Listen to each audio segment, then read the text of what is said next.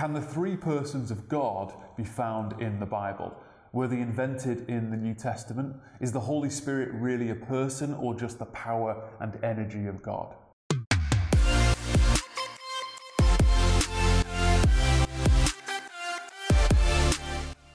Okay, we're going to look at what we commonly call the doctrine of the Trinity.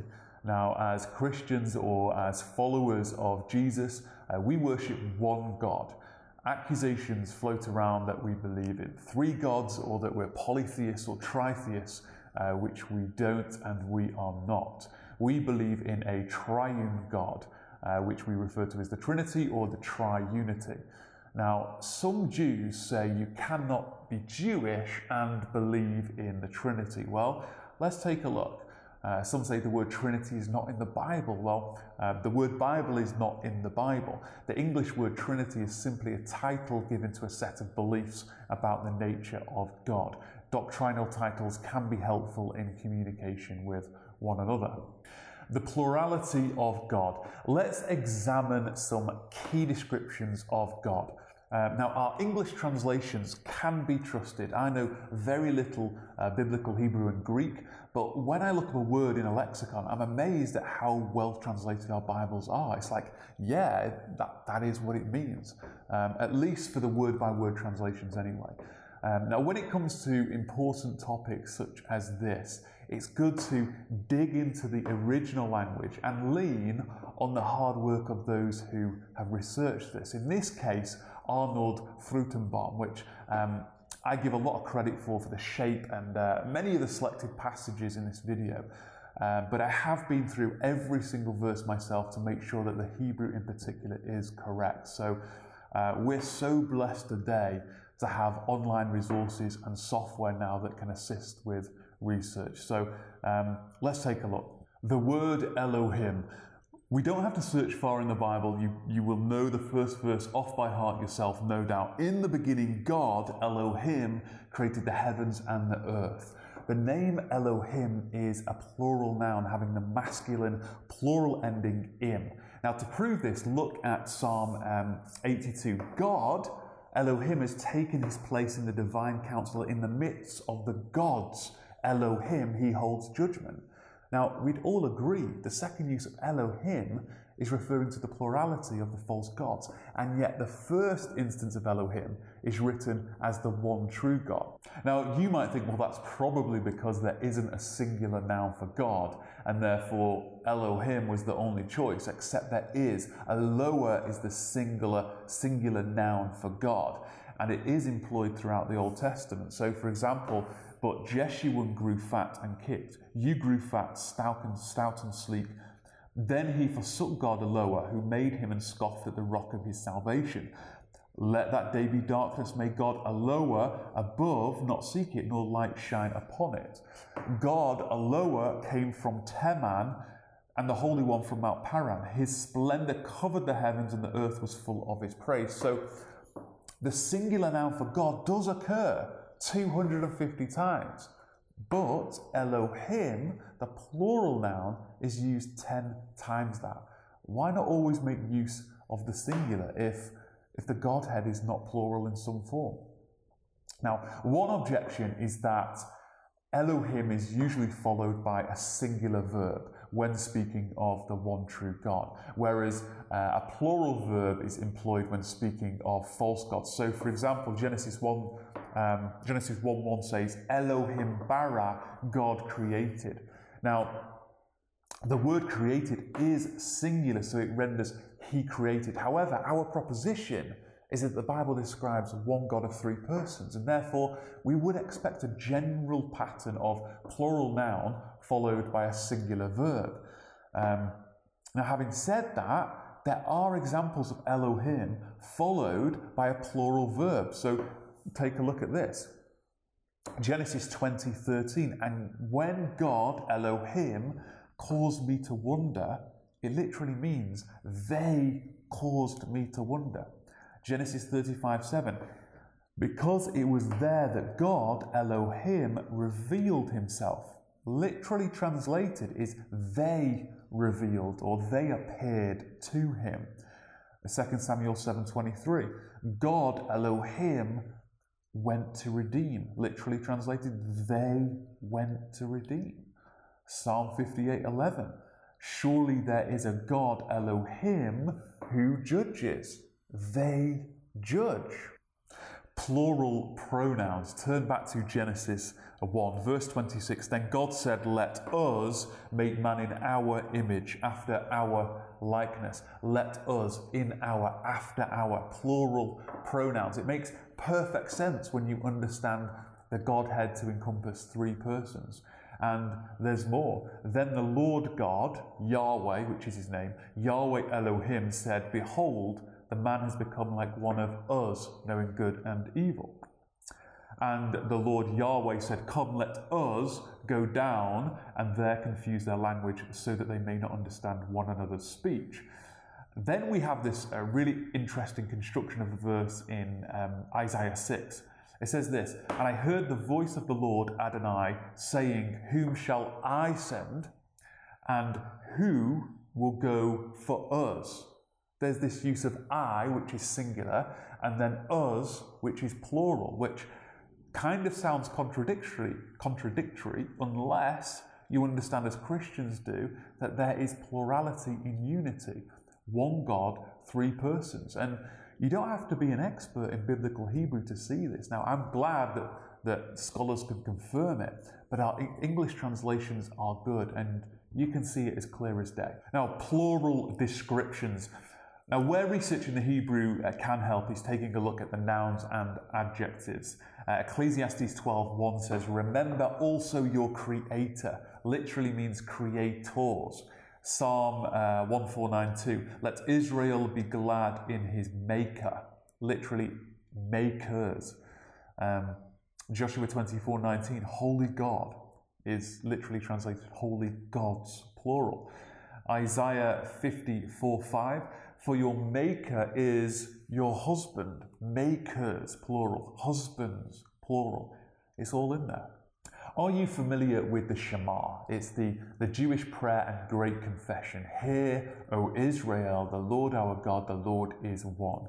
Amen. We agree the Lord Yahweh is one. Now, this passage doesn't contradict our proposition. It, in fact, affirms it. The Hebrew word used for one is ikad. Ikad is not a numerical one, but in fact a compound one. Yakid is the word used in Scripture for absolute unity, but here in the Shema, not Yakid, but Ikad is used. Now, let me show you. Turn to Genesis 1. And there was evening and there was morning, the first day, the first Ikad. The day compromises of evening and morning, and together they are Ikad. Turn to the next chapter. Verse 24, therefore a man shall leave his father and mother and hold fast to his wife, and they shall become one ikad, one flesh, ikad flesh. The person of the man in unity with the person of the woman become one ikad. The three persons, Father, Son, and Holy Spirit together are joined in unity, ikad. Shema Yisrael Adonai Eloheinu Adonai Ikad, although actually it's Yahweh Eloheinu, Yahweh Ikad. It's just that the Jewish tradition, they use Adonai so they don't mispronounce Yahweh. But Yahweh is one, is Ikad. And I've witnessed my Jewish friend who is a follower of Jesus explain this to an Orthodox Jew in Jerusalem. And he looked at us like, yeah, that's interesting. And it's interesting for us Christians too. The more we dig into the Scriptures, and the more I'm amazed by it. Look at Ezra 2. The whole assembly together, Ikad, was 42,360. The ESV is translating Ikad as together, right? That would make sense. The body of Christ is Ikad, multiple persons joined together in unity as one. Ezekiel was told by God to take two sticks and join them one to another into one stick, that they may become one ikad in your hand. The sticks represented the northern and southern tribes of Israel coming together as ikad. The chosen people of God will one day become ikad again. Multiple chosen people of God joined together in unity to form a whole. When I was putting this vlog together, I was considering the word community, and I wondered whether it was kind of broken up into comms and unity, like comms short for communication and plus unity. So communication plus unity equals community. Now, that might not be the correct root word, but it's an interesting play on words at the very least. Now, by the way, when it says our God in the Shema, it is in the plural. It literally means our gods. So that's the Shema. More than one person of God is seen in the same passage. Look at this verse that reveals two persons in relationship that are called Elohim. Psalm 45, your throne, O God, Elohim, is forever and ever. The scepter of your kingdom is a scepter of uprightness. You have loved righteousness and hated wickedness. Therefore, God, Elohim, your God, Elohim, has anointed you with the oil of gladness beyond your companions. So the first instance of the person of God, Elohim, is being anointed by the second instance of the person of God, Elohim. So we understand it as God the Father anointing God the Son to receive his everlasting throne. The plurality of God is there in the passage. Now take also Hosea 1. But I will have mercy on the house of Judah, and I will save them by the Lord Yahweh, their Elohim, their God. I will not save them by bow or by sword or by war or by horses or by horsemen. Now bear in mind that this is God speaking. So the person of God will save them by another person of God, Yahweh, their Elohim. We also see the name of God applied to two different persons. Then the Lord Yahweh rained on Sodom and Gomorrah sulfur and fire from the Lord Yahweh out of heaven. The first mention in this verse is a person of Yahweh who must be in close proximity to the earth and is raining judgment from the second mention of the person Yahweh who is in heaven. So we understand this as the Son, the pre-incarnate Jesus, who ordered the judgment which comes from the Father in heaven. Now again in Zechariah 2, for thus said the Lord Yahweh of hosts, after his glory sent me to the nations who plundered you, for he who touches you touches the apple of his eye. Behold, I will shake my hand over them, and they shall become plunder for those who serve them. Then you will know that the Lord Yahweh of hosts has sent me. Did you catch that? Yahweh being sent by Yahweh for a specific purpose. Now, identifying the Father, Son, and Spirit. Only three distinct personalities are identified in the scriptures as divine. The first is the most common reference as the Lord Yahweh, the Father, the first person of the Trinity. The second is the angel of Yahweh, which we recognize as the Son, the second person of the Trinity. Now, the angel of Yahweh is distinct from all of the angels who are created beings. If we turn to Genesis 16, the angel of Yahweh is the one who speaks to Hagar. We read, the angel of the Lord, Yahweh, also said to her, and then in verse 13, this same angel of Yahweh is Yahweh. It says, so she called the name of the Lord, Yahweh, who spoke to her, you are a God of seeing. Exodus 23 houses a very interesting passage. Behold, I send an angel before you to guard you on the way and bring you to the place that I have prepared. Pay careful attention to him and obey his voice. Do not rebel against him, for he will not pardon your transgression, for my name is in him. Now, this is not a typical angel. This angel sent by God is able to pardon sin, which only God can do. Yet he can, because God's name is in him. Yahweh is in him. Yahweh is saying the angel of Yahweh is Yahweh, so pay special attention to him. The third distinct person is Ruach HaKodesh, the Spirit of God, who makes an appearance in just verse 2 of the Bible. The New Testament calls the third person the Holy Spirit. Now, some falsely teach that the Holy Spirit is the power or energy of God, but not a person. Now, the Bible describes the Holy Spirit in a way that is personal and relational. So, for example, the Holy Spirit teaches and reminds. He speaks. He makes decisions. He feels emotions such as grief and outrage. He can be lied to. He can forbid speech or prevent action. He searches everything and comprehends the thoughts of God. He apportions spiritual gifts. He helps. He intercedes. He has a mind. The Spirit himself bears witness with our spirit that we are children of God. He bears witness about the Son of God. He glorifies the Son. Now, clearly, this cannot be an emanation of God, but rather the third person of the Godhead. From the scriptures, we see three distinct persons of God: the Lord Yahweh, the angel of Yahweh, and the Spirit of God. We see all three persons in the same passage. In Isaiah 48, one of the persons of God is speaking, saying, "Listen to me, O Jacob and Israel, whom I called. I am he, I am the first, and I am the last. My hand laid the foundation of the earth." And then a few verses later in the same passage, he says, "And now the Lord God has sent me and his Spirit." This is the Son of God declaring he called Israel. He was the agent of creation. He was sent by Yahweh, and so too his Holy Spirit. Three distinguishable persons, the Father, Son, and Spirit, in the same passage. In Isaiah 63, we see the three persons again in the same passage. Steadfast love of the Lord Yahweh in verse 7. The angel of Yahweh of his presence saved them, verse 9. But they rebelled and grieved his Holy Spirit.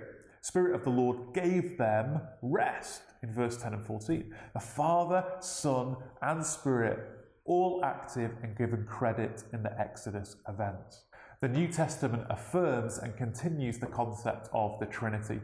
Jesus, the Son of God, said, "But when the Helper comes, whom I will send to you from the Father, the Spirit of truth, who proceeds from the Father, he will bear witness about me." And when Jesus was baptized, immediately he went up from the water, and behold, the heavens were opened to him, and he saw the Spirit of God descending like a dove and coming to rest on him. And behold, a voice from heaven said, "This is my beloved Son, with whom I am well pleased." Go therefore and make disciples of all nations, baptizing them in the name of the Father, and of the Son, and the Holy Spirit. He ordered them not to depart from Jerusalem, but wait for the promise of the Father, which he said, "You heard from me. For John baptized with water, but you will be baptized with the Holy Spirit not many days from now." The grace of the Lord Jesus and the love of God and the fellowship of the Holy Spirit be with you all. And there are many more examples. Now, in conclusion, I want to quote Dr. Fruitenbaum. He says this: the first person is consistently called Yahweh, while the second person is given the names of Yahweh, the angel of Yahweh, and the servant of Yahweh. Consistently and without fail, the second person is sent by the first person. The third person is referred to as the Spirit of Yahweh, or the Spirit of God, or the Holy Spirit. He too is sent by the first person, but is continually related to the ministry of the second person. I'll put a diagram on the screen which may help in your understanding. It is the essence of who he is. We may not fully understand God's ways and his descriptive terms, but it's how he has chosen to reveal himself to man. Now, we don't get carried away thinking, well, if one's the Father, one's the Son, that means one must have been born, and where's the mother? No, right? These are words to help us comprehend the relationship within the Godhead. Now, all three are God who have eternally existed. And when you think about it, if the concept of the Trinity is untrue, then who was loving before creation? Who was communing before creation? It makes sense with the concept of the compound unity allowing for a plurality in the Godhead. Now, this isn't a case of flipping Judaism on its head. Jesus didn't come to start a new religion. The triunity of the Godhead is Jewish. It's all there in the Hebrew. The New Testament simply expounds on the mysteries of the Old Testament. Jesus, the Messiah, was and is Jewish. He revealed himself in angelic form in the Old Testament and then humbled himself to come in human form in the New Testament. He fulfilled the prophecies of his first coming and will fulfill the rest of the prophecies in his second coming when he returns to Jerusalem and resurrects the Davidic throne. To the Jewish people listening, I would say this: the second person of Yahweh was the one who walked in the Garden of Eden, the angelic figure who was your Saviour in the Exodus, the one who was with you in the wilderness. He came as your king, but most rejected him. And yet he has not forgotten the promises he made to Abraham, Isaac, and Jacob, and the words of the prophets. He is the one who will come from Teman, the Holy One from Mount Paran, and his splendor will cover the heavens, and you will accept him as the rightful heir to the throne, and the earth will be full of his praise, and your nation will be exalted throughout the earth. He is Yahweh, and his earthly kingly name is Yeshua.